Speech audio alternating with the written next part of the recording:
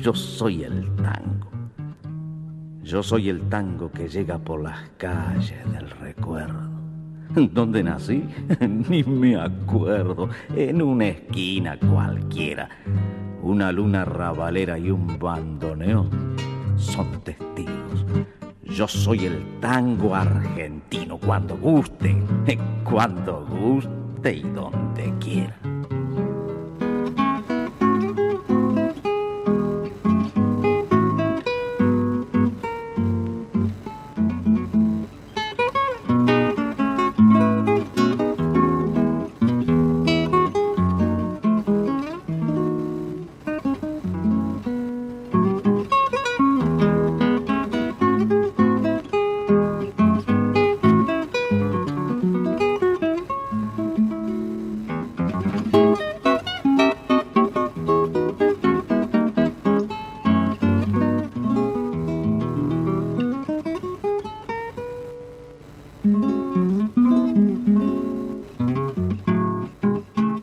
Tangozale, un recorrido por la historia del tango, sus canciones, cancionistas y orquestas. Yo soy Vicent y estoy emitiendo desde Donostia Kultur Irratia, en la 107.4 de la FM.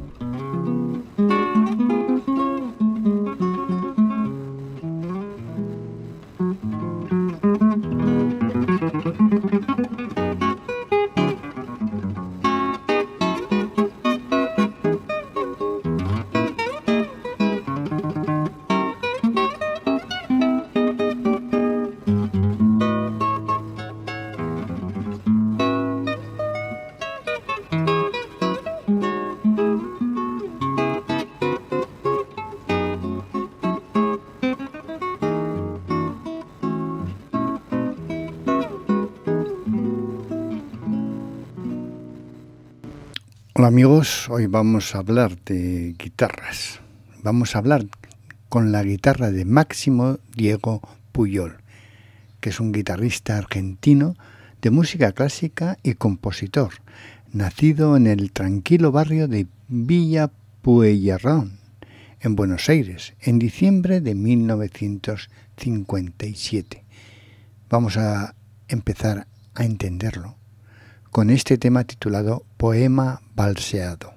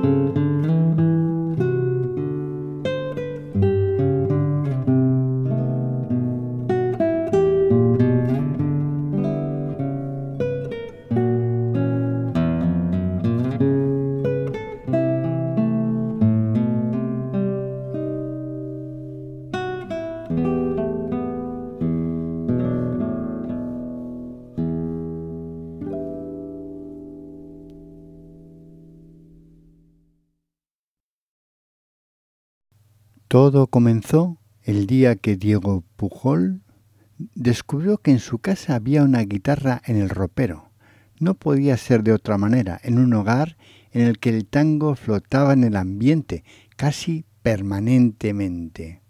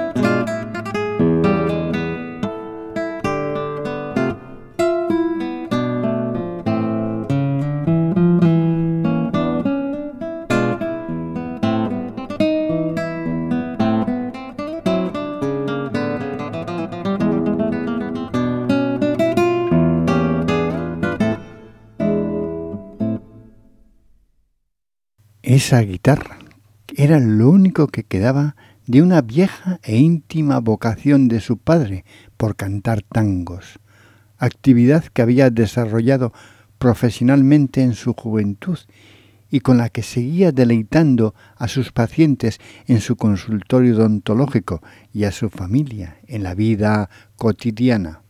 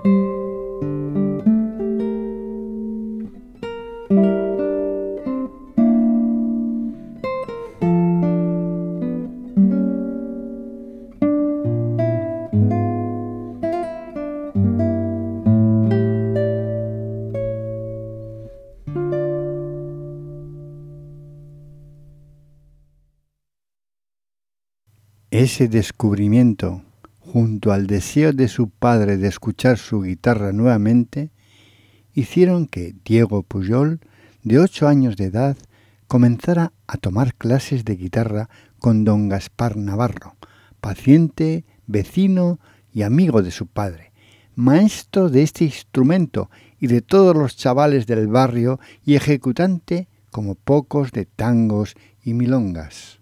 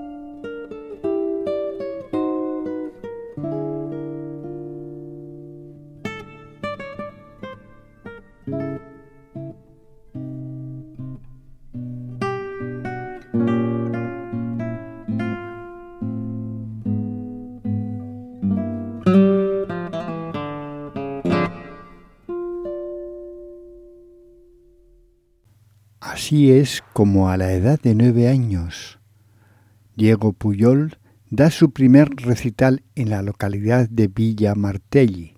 Pocos meses más tarde decide sorprender a su madre en el día de su cumpleaños con una zamba especialmente escrita para ella. La complicidad de su papá y la profunda emoción de su mamá hicieron que la guitarra nunca más se separara de él.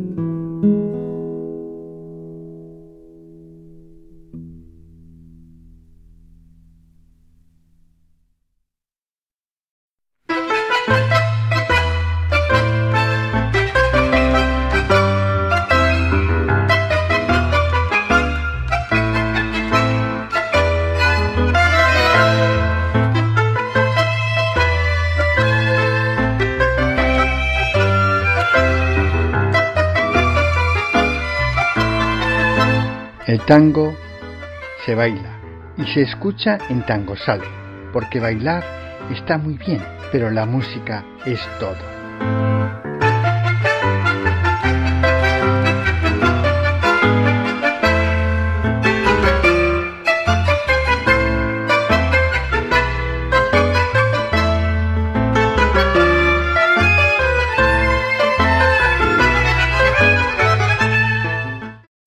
Estas experiencias marcaron definitivamente en Máximo Pujol la vocación musical, quien simultáneamente siente el irrefrenable impulso de seguir plasmando sus vivencias en sus propias composiciones.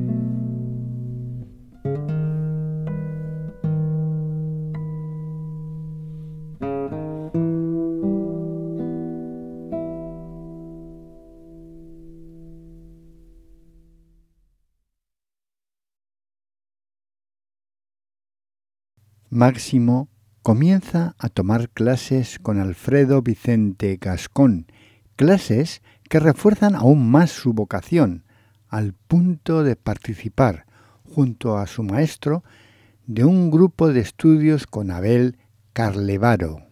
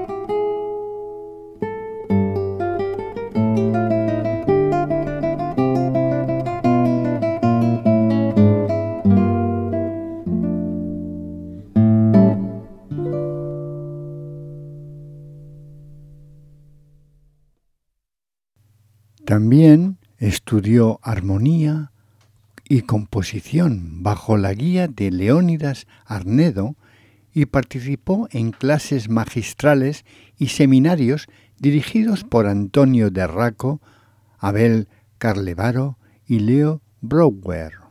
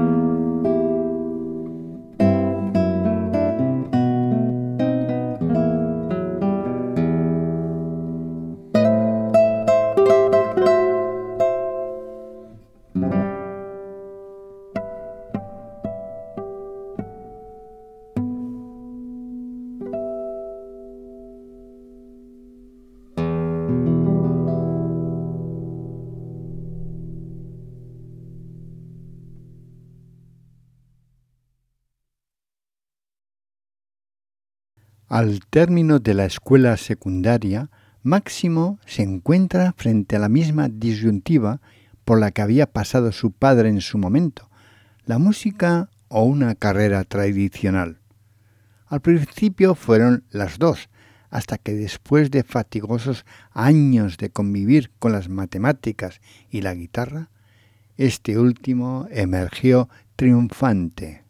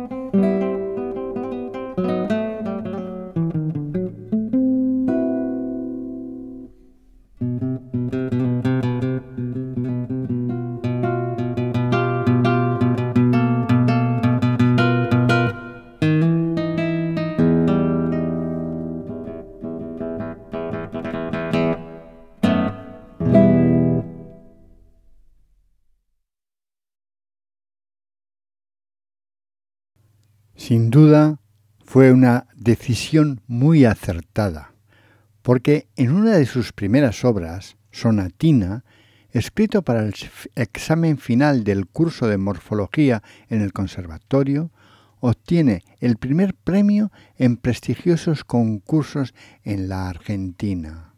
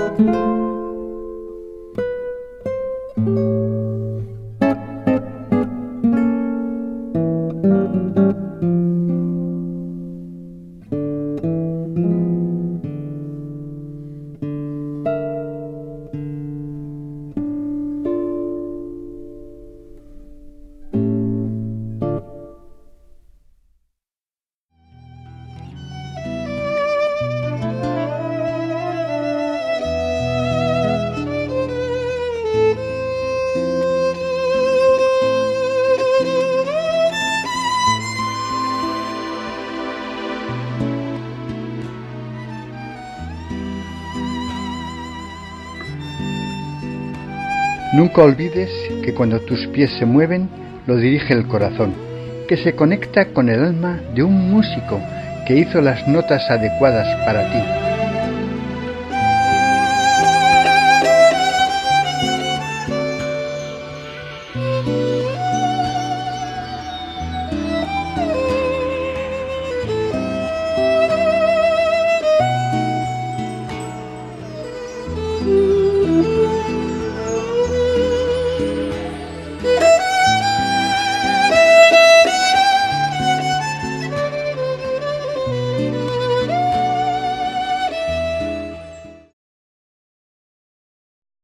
Es digno de rescatar de la memoria como en otra ocasión un jurado internacional, integrado entre otros por Leo Brouwer, le otorga el primer premio en el Carrefour Mondial de la Guitare de Martinica.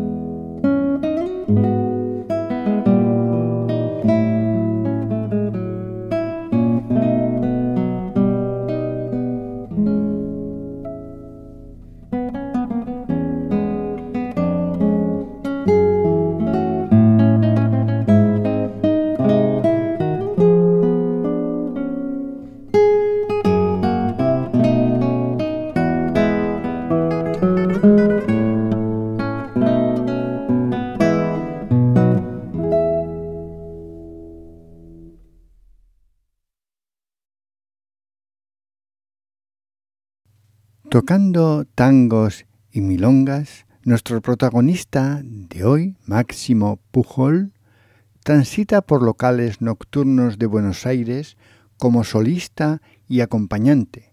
Integra diferentes dúos, tríos y hasta cuartetos, con la firme convicción de internarse cada vez más en el lenguaje tanguero.